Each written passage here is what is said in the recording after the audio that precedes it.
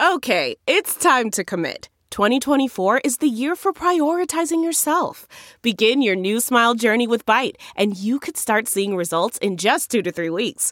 Just order your at-home impression kit today for only $14.95 at Byte.com. Byte Clear aligners are doctor-directed and delivered to your door. Treatment costs thousands less than braces. Plus, they offer financing options, accept eligible insurance, and you can pay with your HSA FSA. Get 80% off your impression kit when you use code WONDERY at Byte.com. That's BYTE.com. Start your confidence journey today with Byte.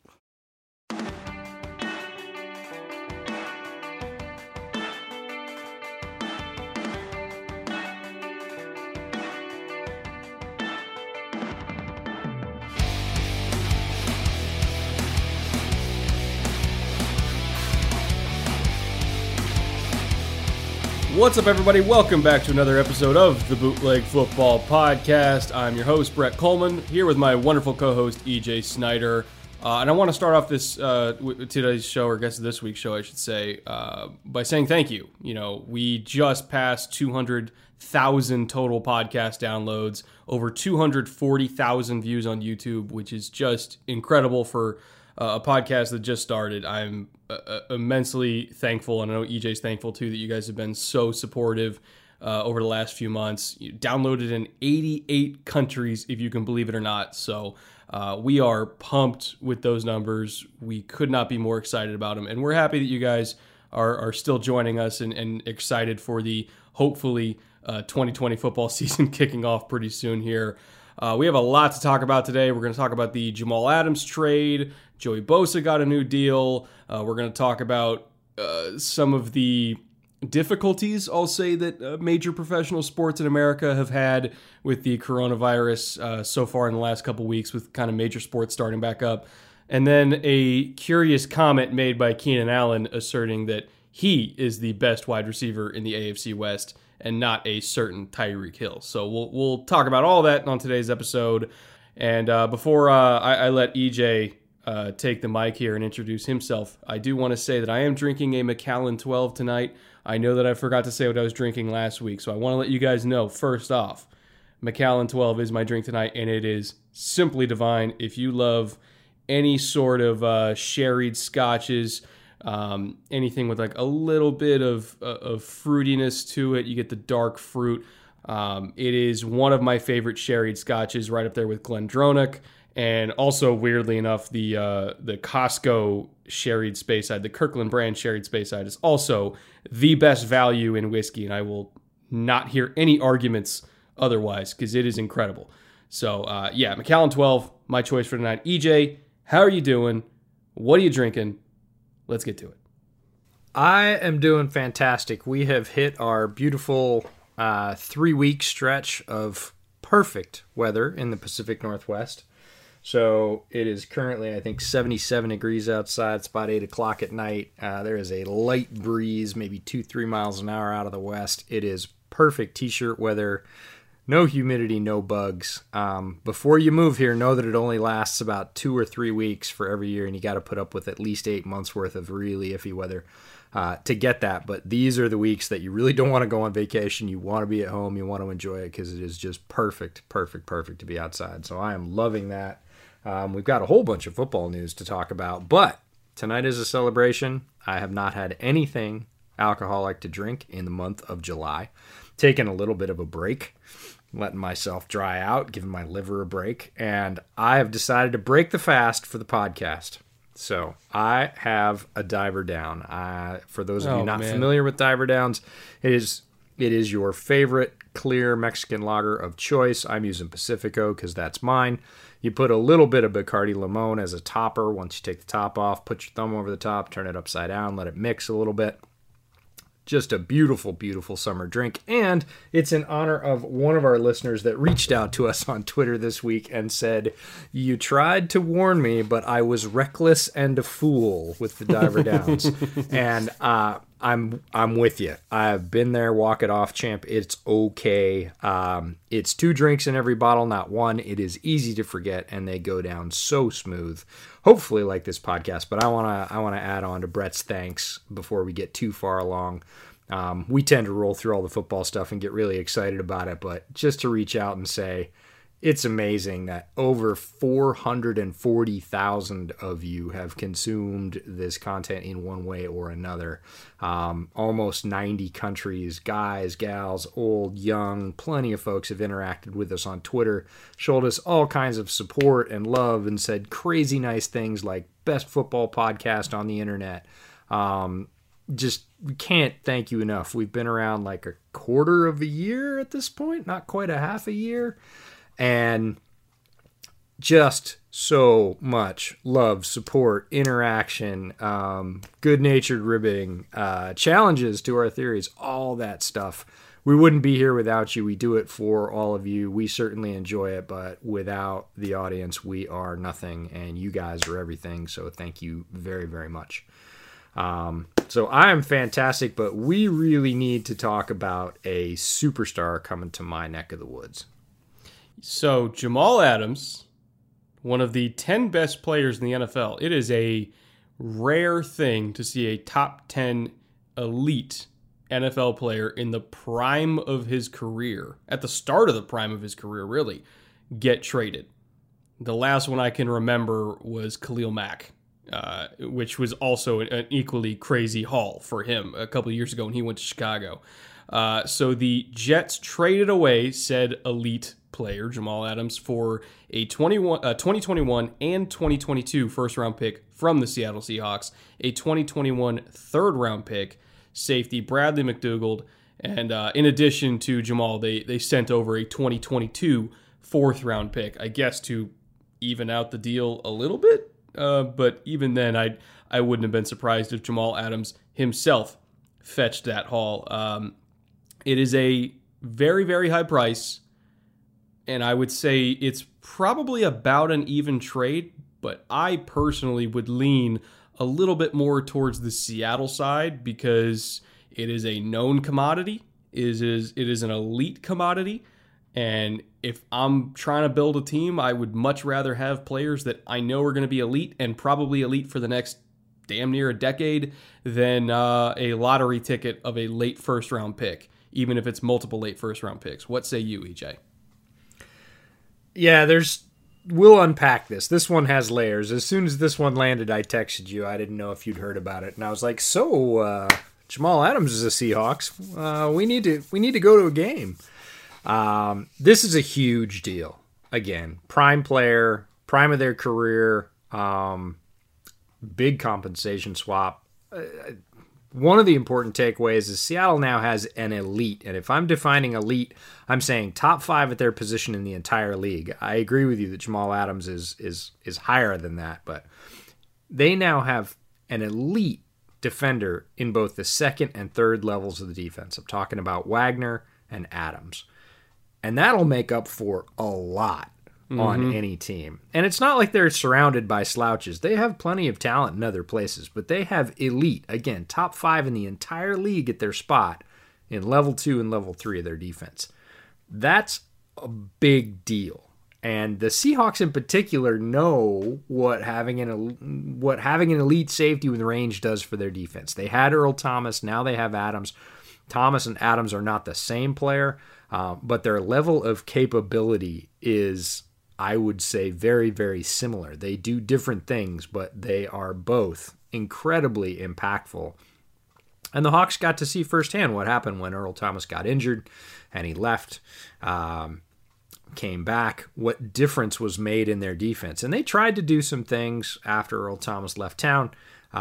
They never really sort of regained that form that they had when they had a truly elite and impactful safety that's capable of playing single high. Now, Adams is much more than that. Adams can play all over the field, and he is effective everywhere. It's not like, yeah, he can play near the line, but he's really more effective deep. We say that about a lot of safeties. We said that about a lot of the draft prospects that we just reviewed. Adams is not that guy. Adams is a guy you draft in the first round because that's what you want out of a first-round pick. He actually did it, right? He's not a bust. He's the opposite of that. He's everything that you want to spend a high-round pick on. So the Hawks haven't exactly killed it with their first-round picks of late. By getting Adams, they trade uncertainty for a proven commodity. He's a bird in the hand rather than a pair of lottery tickets. And right before we started, you so graciously posted in Seattle's history of first-round picks, and it looks pretty good when it starts off. Now, this is in the Pete Carroll era. Pete Carroll, John Schneider era. We're talking about Russell Okung and Earl Thomas in 2010. That's a really nice start. Hell of a start. Pick 6 and pick 14. They crushed it, and everybody thought, wow, there's a new sheriff in town. And there was, right? They were building the core of what turned out to be a very good team, and a team that ended up going to the Super Bowl.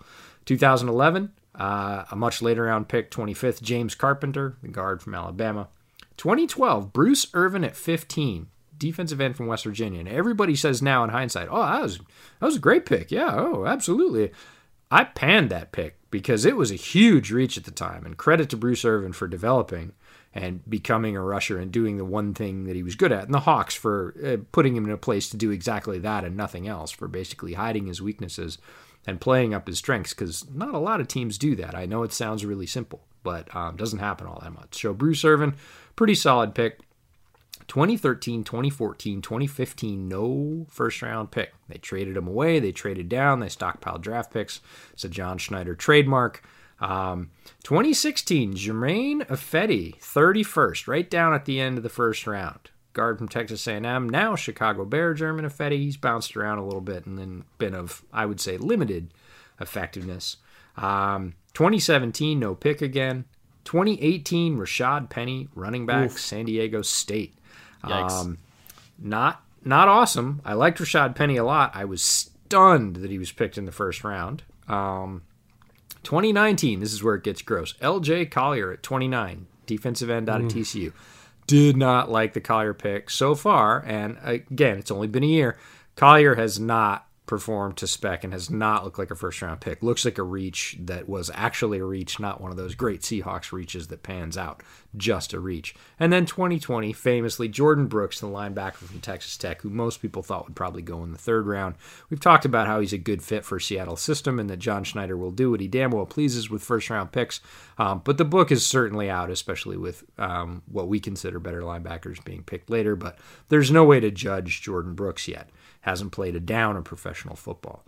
But if you really scroll back through that, since 2012 and the Bruce Irvin pick, and if you really want to go back to 2011 and James Carpenter, he's been a solid player, but I would certainly not say spectacular. They haven't had a really big impact first-round pick since 2012 with Bruce Irvin. An actual decade, that was considered a reach.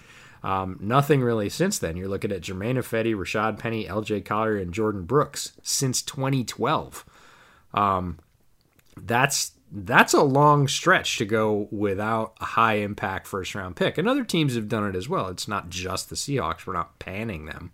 And obviously they've found a way to have overall team success. But basically what they did is take two first round picks that they've had very limited effectiveness with in the last, to your point, decade, and trade it for a guy they know is a blue chip plus superstar that also fills a hole that makes their defense click in an almost historic way. So all the signs are pointing that they did a really good thing here.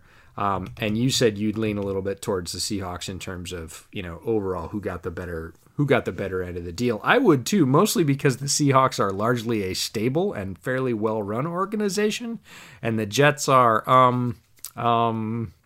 what's the word I'm looking for here? Not. Right? What did Adam say on his way out? He not only panned Adam Gase, who's the head coach of the Jets and a former Chicago Bears coach, not head coach, but he was the offensive coordinator for the Bears.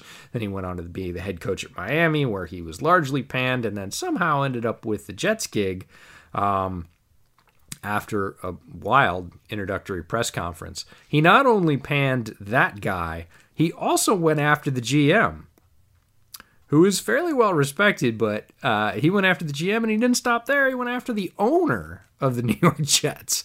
So all is not well in Jets land in terms of team stability. So if you're looking at who's going to use the assets better, no matter what the assets are, I would lean very strongly towards Seattle using Jamal Adams better than the Jets use those first 2 first-rounders.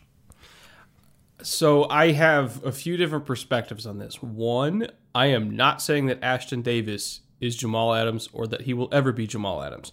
But the fact that they got Ashton Davis in the 3rd round when I felt he was a first-round talent makes Adams' departure hurt slightly less. And I mean ever so slightly. Razor thin. But they have a body that can play. And I think it's telling that they waited until after they were able to get the rookies in the building for medical checks before they traded Adams, because they wanted to see what Ashton Davis's status was. As soon as he got the all clear, they're like, all right, we're shipping out Jamal. Because I think Davis was their plan. And I loved it. I love Ashton Davis. He's going to be a good player. Maybe not Jamal Adams, but he's going to be a good player. On the Seahawks side of this thing, I think, it's beyond just Adams being good deep. I would argue he's even better the closer to line of scrimmage he is. So I think that lets Diggs be Diggs on the back end, and it lets Adams be Adams if they're just going to, kind of do the normal Seattle, one high looks, playing cover 1, cover 3, 8 in the box all the time, like that kind of stuff. Like if they're just going to leave Jamal down there, that's fine. Because I think even though he is good deep, like I'm not saying he's not good deep, I think he's ridiculous when he's inside 10 yards of the line of scrimmage. But that being said, Diggs isn't bad down low either. And so how I think is, even if they continue playing the same kind of coverages where we're playing cover 3 and we're playing cover 1, because they have 2 guys that can do both, or at the very least function in both roles while being elite in the other, that lets them start out in 2 high shells. They can show cover 2, they can show cover 4, and then rotate either guy down. So that gives a little bit of unpredictability to a defense that is honestly pretty predictable, at least has been historically. And having that extra little bit of versatility. I mean, we saw even in the prime Legion of Boom, there were some plays where they would rotate Cam deep middle and then bring Earl down on robber calls, and he would get picks that way. Just because Cam, even though he was way better down low, he for a big guy, he could still play in the deep middle a few snaps a game and be fine. But that let Earl be Earl, because he had that versatility on the other side of him. So having Jamal and Diggs together that can both, at minimum, be functional in both roles, and just gives that extra little bit of unpredictability so that they can start preying on young quarterbacks that, expect the rotation to go one way and then they hit them with the other thing. So that's going to be big for them. The one thing they're still missing, I think, that could make this defense elite is defensive line depth, particularly in the edge rush department. They don't have any at all. And I'm not sure they have the money to sign Everson Griffin or Jadeveon Clowney. I can't remember how much cap space they have right now. They have a ton of cap next year. It's like $65 million they have next year. So I'm not sure if they could kind of pull off some restructures or extensions to make some room this year to get Clowney back, or maybe get Everson Griffin or something to give them an actual defensive end that's worth a damn on third down, because they don't have one. That's really the only thing they're missing. But if they do get that, this is going to be a very scary defense, because that linebacking core plus Adams down low is a nightmare to run the ball on. Reed is good inside. Puna is good inside. Diggs is a great safety. They have some corners that I believe in. Like it's a very, very good unit right now, but I think the one thing holding them back is pass rush. And I'm curious to see how that plays out during the season. But, exciting trade. I think Seahawks fans should be excited. I know they're upset that they gave up a lot of assets, but it's not like your team was, using them very well in the first place. So if I was a Seahawks fan, I'd be pumped. And I really can't wait to fly up to Washington and watch Jamal and Bobby play together, because that's just going to be ridiculous. Now, I will say this week's episode is sponsored by Purple Mattress. Thank you for them for coming back and sponsoring the show. We're very appreciative of it. Purple Mattress is one of the most innovative sleep solutions on the market, and they have their own patented technology to prove it, the Purple Grid. The grid relieves full body pressure no matter your size, no matter how you sleep, and because the open air channel's within that grid, it kind of adapts to your natural shape while neutralizing body heat because, again, it has so much airflow. You stay comfortably cool all night long. I can tell you from experience, having felt that grid myself, it is way more supportive than it looks. You know, you're looking at all these open channels and you're thinking that shouldn't be able to support a human body. And then the moment you put pressure on it and the physics behind it start to click in your head, you're like, okay, I get it now. This actually is really, really comfortable. It's a really good design, and you kind of have to experience it for yourself to understand it. And in fact, Purple is so confident that when you get it to experience it yourself, that you'll love the mattress. Every single order comes with a 100-night risk-free trial.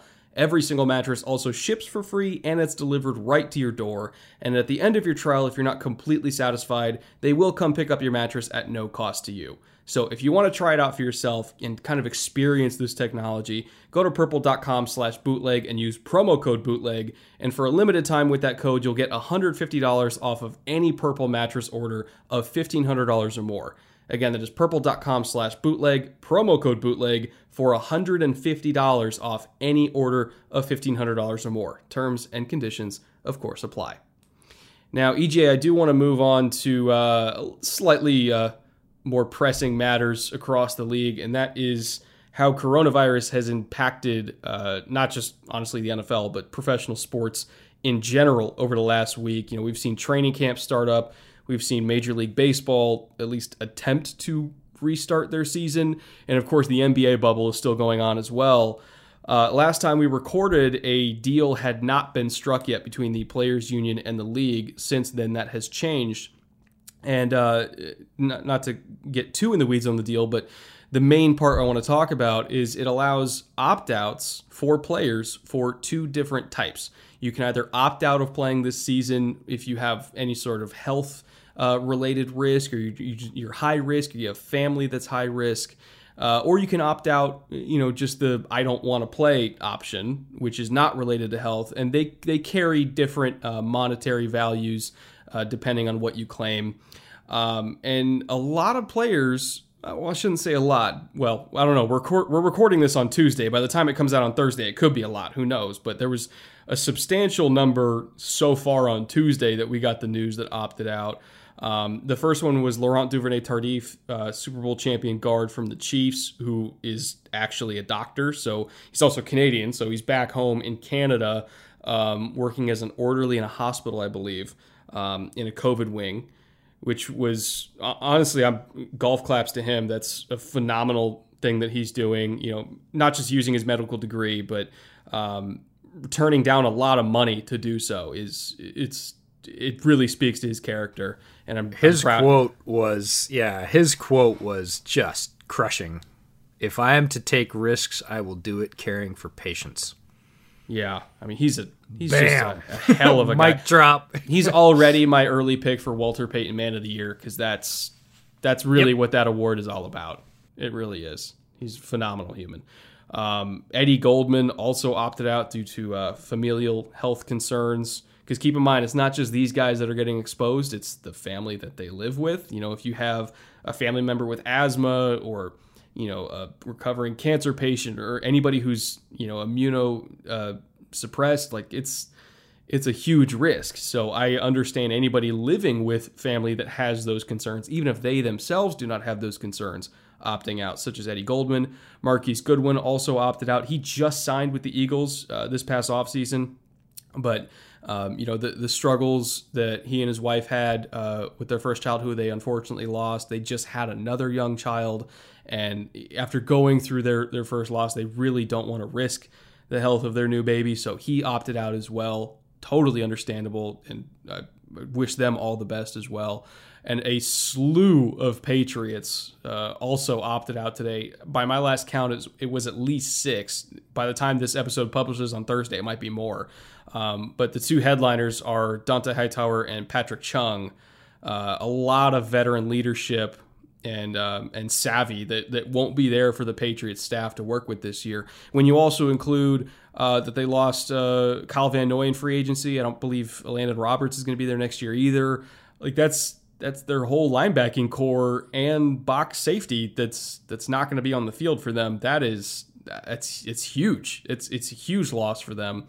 Understandable losses, obviously. I'm not denigrating these players for opting out at all. In fact, quite the opposite. I respect it immensely. But some of these teams, if they have large percentages of players that opt out, it's going to hurt them in a very tangible way. Yeah, it's not only the opting out. And the first thing I want to say about this is sort of a continuation of something you said, which is we highlighted some of the more notable players. There have been others, and there will be more. Absolutely. They've got a 10-day window to opt out after the deal was signed. That was about 5 days ago. That was the deal struck between the NFL and the NFLPA, the NFL Players Association.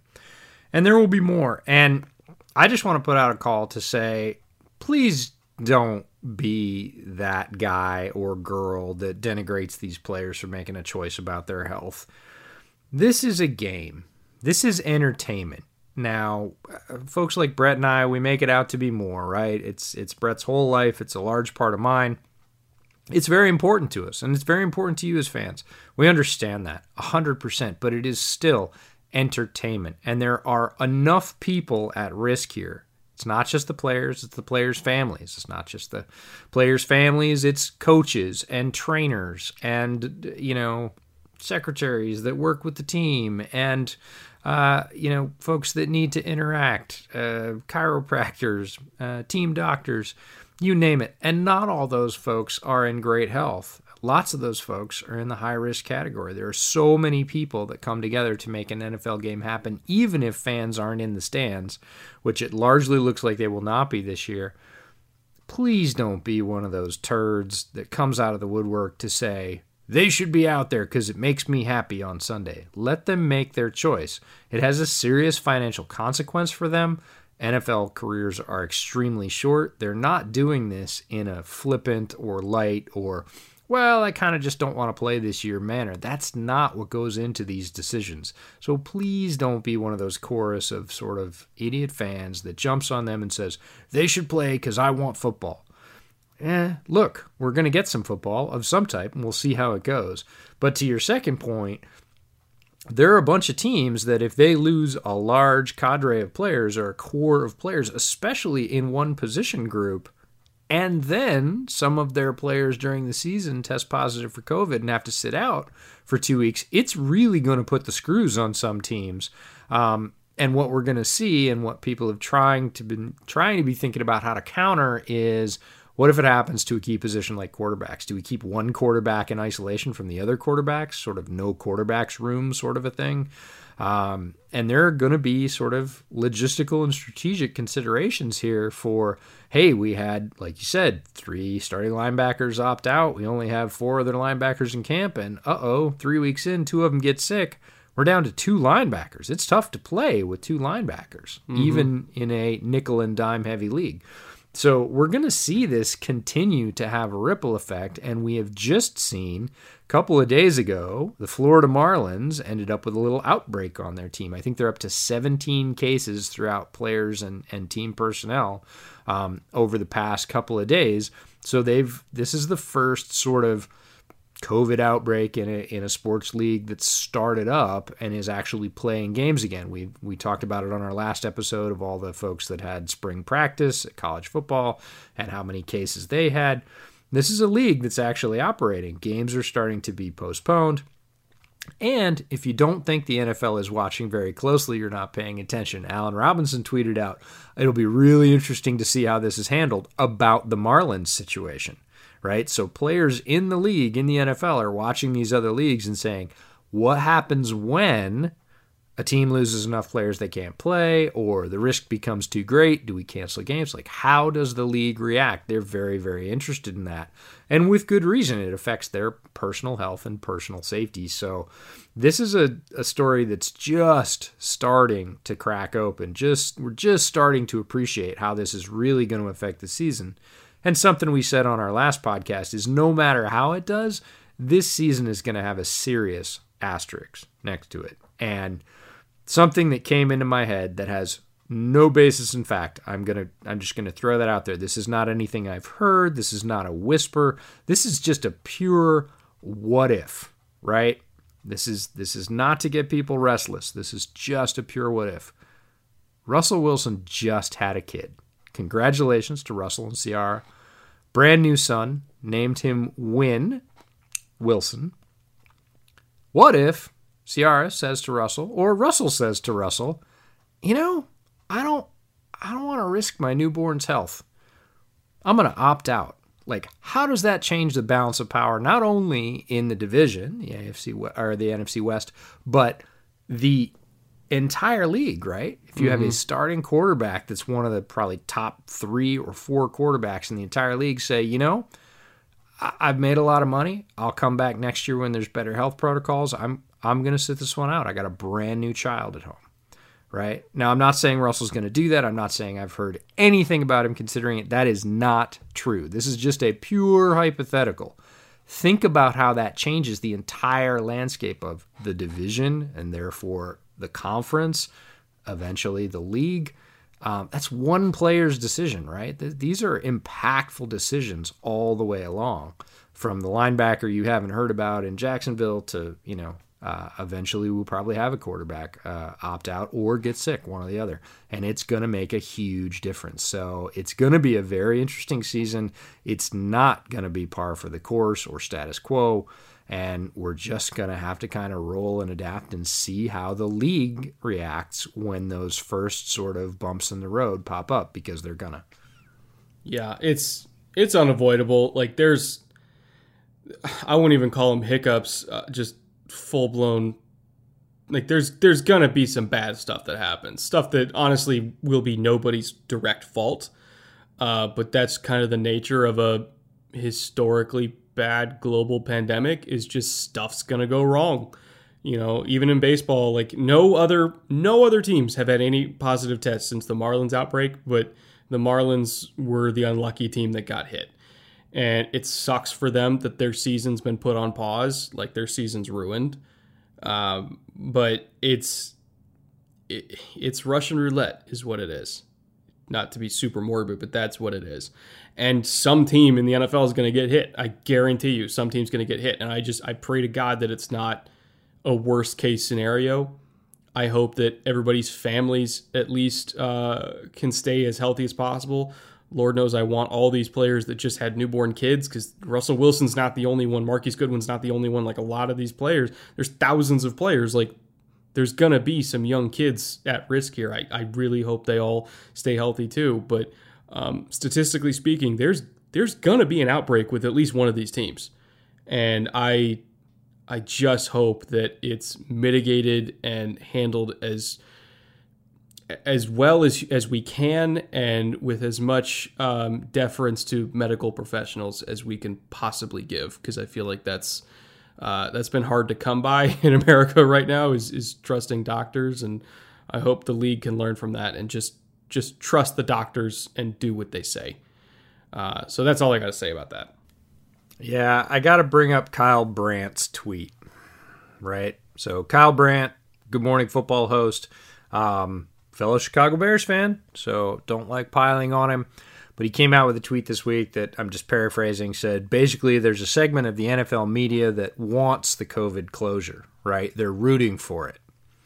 And he got ratioed, I think rightfully so, pretty hard. For those of you not familiar with the term, ratioed is when you say something not quite super well thought out on Twitter and you get piled on by sources from all over. And that's what happened to Kyle.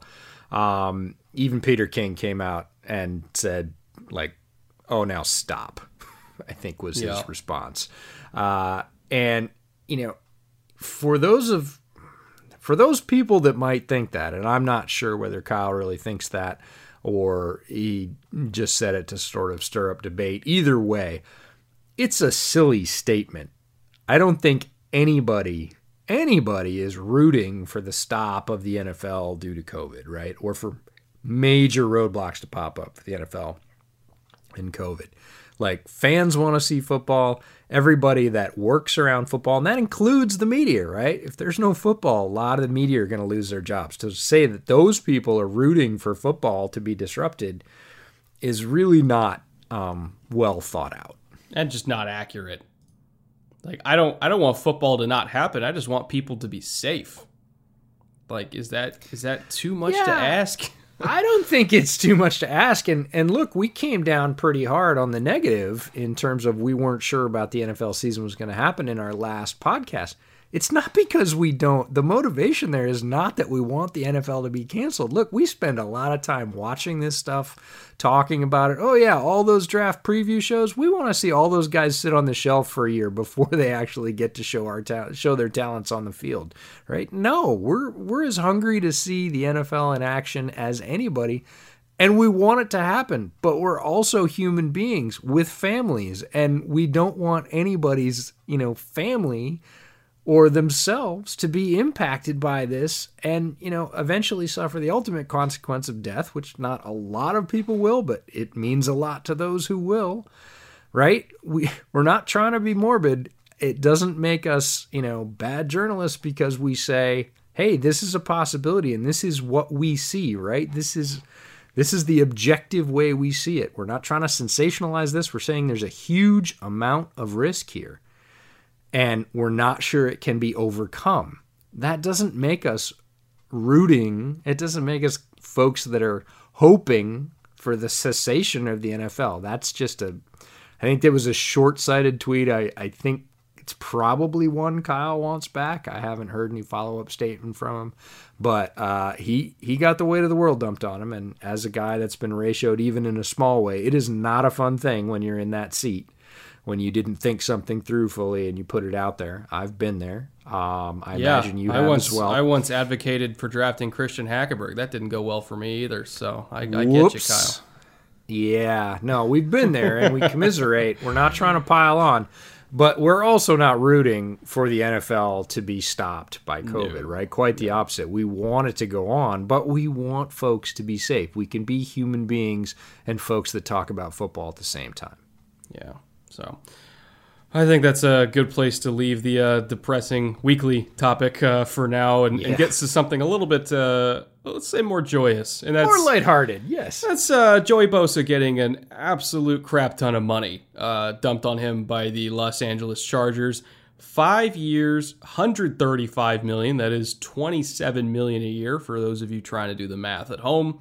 $78 million guaranteed at signing. $102 million total guaranteed, which means if you include the fifth-year option that he's about to play under and the extension on top of that, he is basically uncuttable, let's just say that, for 5 years. He is minimum going to be a Charger for the next 5 years. And he's earned every penny, I'll just say that. He's one of comfortably the 7 to 8 best defensive ends in the league, I would say. Probably, maybe even higher than that, to be honest, if we're doing a total ranking, but comfortably at least 7 to 8.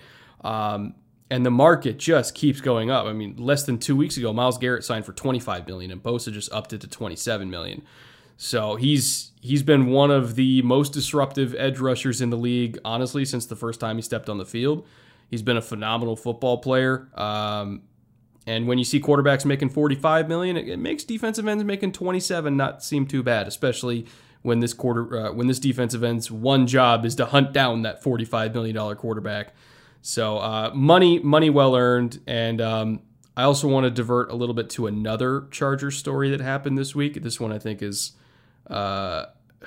interesting, I'll say the least. Keenan Allen had a lot to say on Twitter, as he always does. And he declared himself, well, honestly, there was a string of tweets calling out other receivers, but in addition to calling out Mike Evans from Tampa, and he tagged the wrong guy at first. He tried to call out Chris Godwin, accidentally tagged somebody named Chris Goodwin, who is not Chris Godwin. Whoops. And he called out also Tyreek Hill in the same tweet, said he's better than everybody, and then followed that up saying that he is, without a doubt, the best receiver in the AFC West. And on first blush, I mean, you're like, okay, Keenan Allen's a pretty damn good receiver. That doesn't sound too crazy. But then you look at all the receivers that are in the AFC West, and we'll include tight ends too that catch a lot of passes because there are several of them in that division. And when you look at all the receivers and tight ends in the AFC West, I don't think that Keenan Allen's the best. He's damn good, but he's not the best. And I'll read off a few names for you, and EJ. You can kind of, let's just have you list out your top 5 of receiving talents in the AFC West, and let me know if you think Keenan Allen's number 1. So just in Kansas City alone, they have Tyreek Hill and Travis Kelce. In Denver, they have Courtland Sutton, and we're not including rookies here, so I'm not going to include Jerry Jeudy, KJ Hamler, Ruggs, Bryan Edwards, all the great up-and-coming guys that we expect to be pretty good, but they haven't taken a snap yet. So we're just going to include guys that have played. So Courtland Sutton's the main man in Denver. Vegas, you've got Tyrell Williams and Darren Waller. Waller especially had a monster year last year. And in the Chargers, you got Keenan Allen, Mike Williams, and Hunter Henry. So there's a lot of names on that list. Do you think Keenan Allen is number one? I don't. And that's because we listed these out. We were going to go through our top five. And you're right. Ostensibly, look, Keenan Allen is a great receiver. Great receiver. Not a good receiver. He is a great receiver. He is an underrated talent. He rarely comes in the discussion of top five in the league. Sometimes he's even outside of the top 10. I think that's probably not all that warranted. When I started looking through all the receivers, what really struck me was the receivers in the AFC West are not limited to the receivers, or they shouldn't be. Because when you look at the numbers that, especially the two tight ends that you listed, well, you listed three tight ends, but when you really look at Travis Kelce's numbers and Darren Waller's numbers, they're crushing a lot of the wide receivers in the division, right? If you're talking about just wide receivers, everybody's going to say Tyreek Hill because he just won the Super Bowl and he's Pat Mahomes' favorite receiver. Look, Tyreek Hill had 58 catches for 860 yards and 7 touchdowns, 14.8 yards a catch. That's pretty impactful. 7 touchdowns especially is a big number. He's creeping up towards 1,000 yards, and it's a talented and varied receiving core.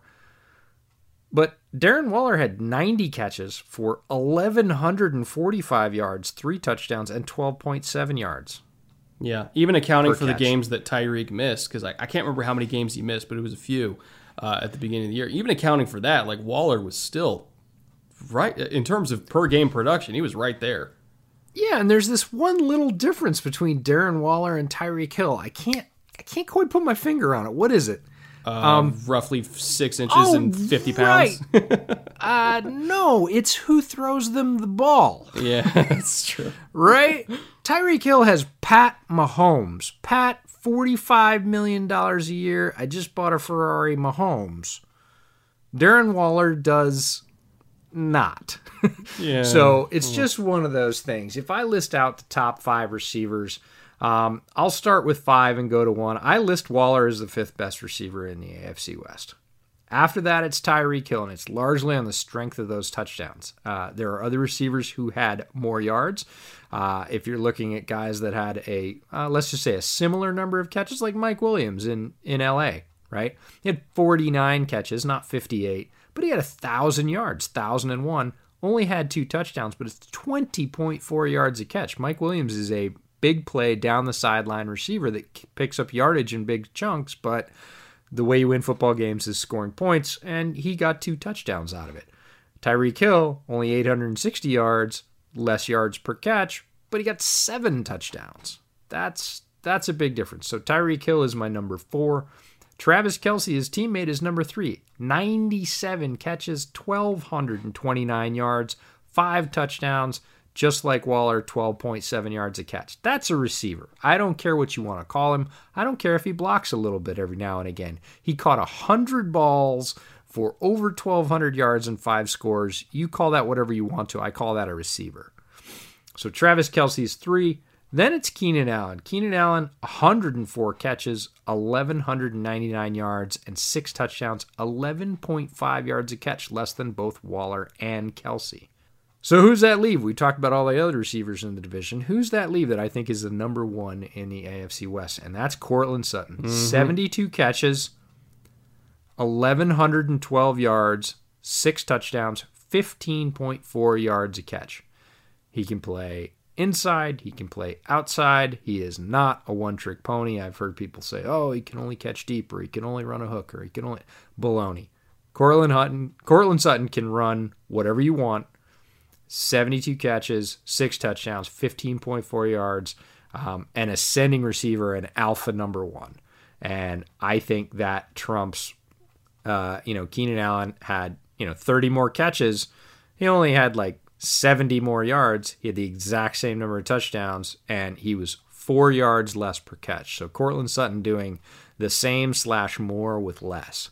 So I'm going to go, and health has been less of an issue.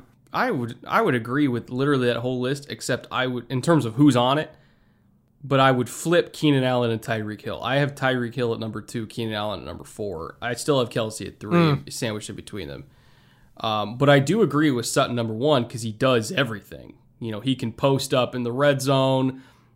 Great route runner for his size, good hands. I mean, in one game, I've seen him take a screen for 40 yards off the goal line, and then a couple plays later catch a fade. Like, he does it all, and with not great quarterback play to start his career. Other than that, five game stretch last year where Drew Lock played okay, certainly better than Joe Flacco did, but still, I wouldn't even say that Drew Lock was as good as Derek Carr. Like, Sutton had probably the worst quarterback play in the division, but still was highly, highly productive.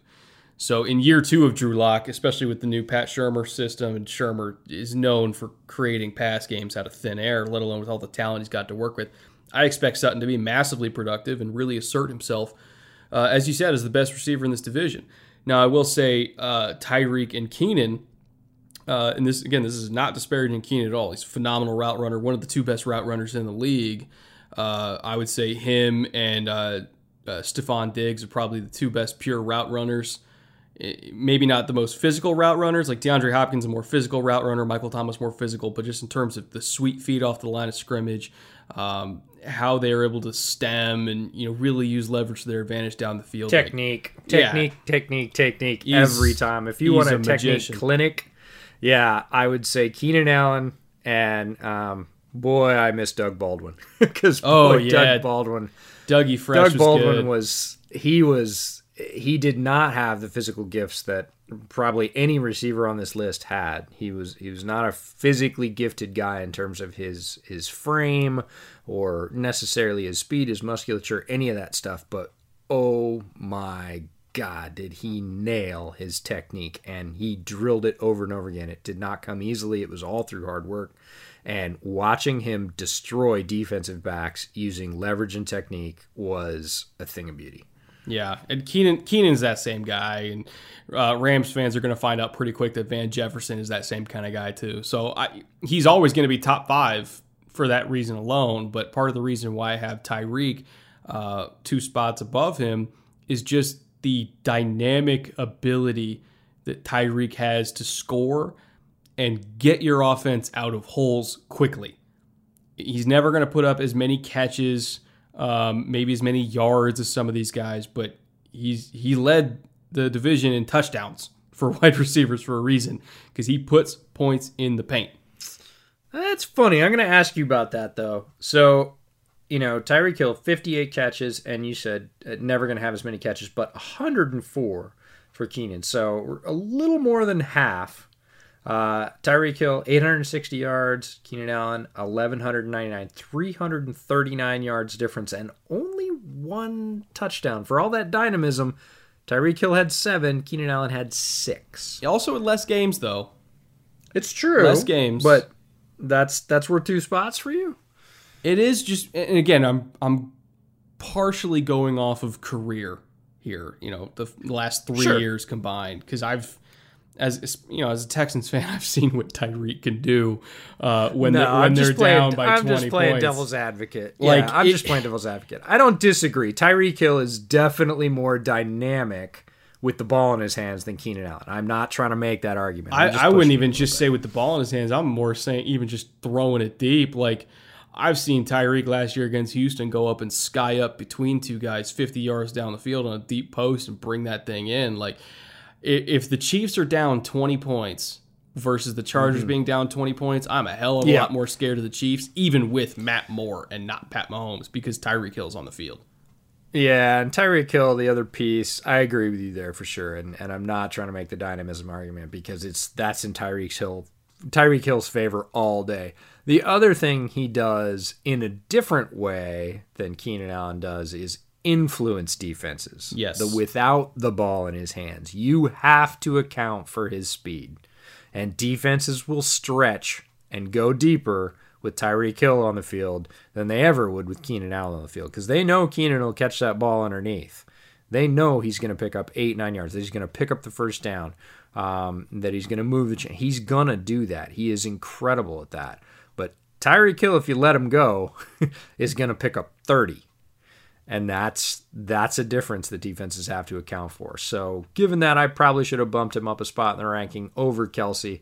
I still don't know if I put him over Allen overall just as a wide receiver. But in terms of dynamism, yeah, he's got it all over just about everybody on the list. Yeah, it kind of just depends on the criteria you're working off of. Absolutely. You know, everybody's going to have their own opinion. But either way, guess what, Keenan?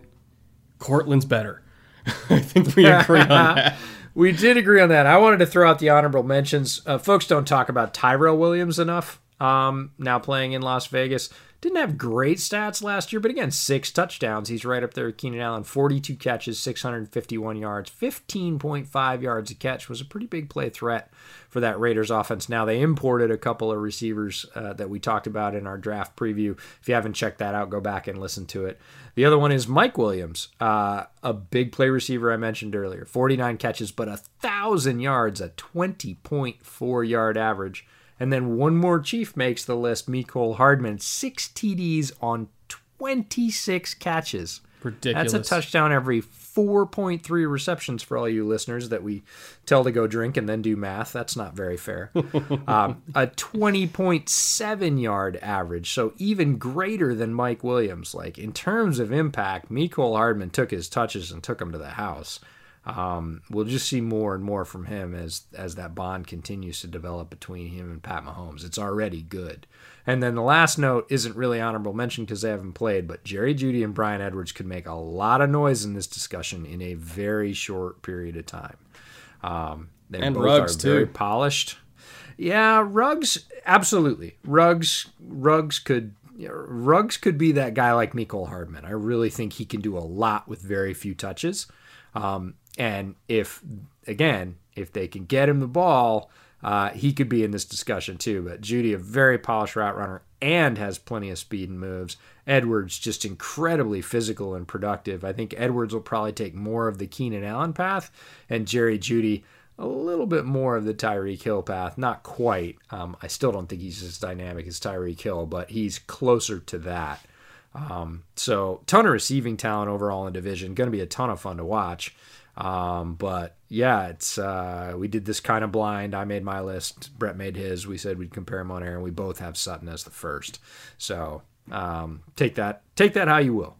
Yeah, have fun paying him $20 million in a couple of years, Denver, because you're definitely going to have to. I'll just say that. Yeah, he's pure alpha. When you get a pure alpha wide receiver, you really don't want to let him go. Chicago, extend Allen Robinson, you dorks. Yeah, talk about underrated receivers. My God. Exactly. Just don't let those guys out of the fold. When they truly are powering your offense and they're a number one and they have stats across the board, their average is good, their yardage production is good, their catches total is good, and they're putting points on the board, they're putting up touchdowns. Don't let those guys go. You can replace the role players. You can replace the speedy slot. You can replace the possession receiver at the number 2. But if you've got that true number 1 like Sutton or Robinson, you pay that guy. Or DeAndre Hopkins. No, I wasn't going to bring it up, but you did. Yeah. That's just license to pile on, you realize. I need an excuse to pour another McAllen. Yeah, well, there's plenty of those running around. Yeah. All right. What do you say we get out of here so I can go drink? I say we get out of here for sure. You can go pour a fresh drink. We can let folks off the hook, let them know that with all the NFL news, it's just going to accelerate from here. We're going to see more folks opting out. We're going to see more about training camp. We're going to see more about signing of folks off the street to basically fill out those rosters. You lose one, you got to get one. Releases are already happening to get the rosters down to 80. Practice squad sizes have been increased, and you can now protect 4 practice squad players per week, which is a new wrinkle. So that's a strategic decision as well. We'll be talking about all that stuff as time moves on, but we are out of here for today. Again, a huge thank you for 440,000 impressions on you guys through YouTube and the podcast. Just so much love for everybody that gives us love and listens to us ramble on week after week. We love you a ton. Stay safe, and we will talk to you soon. Later.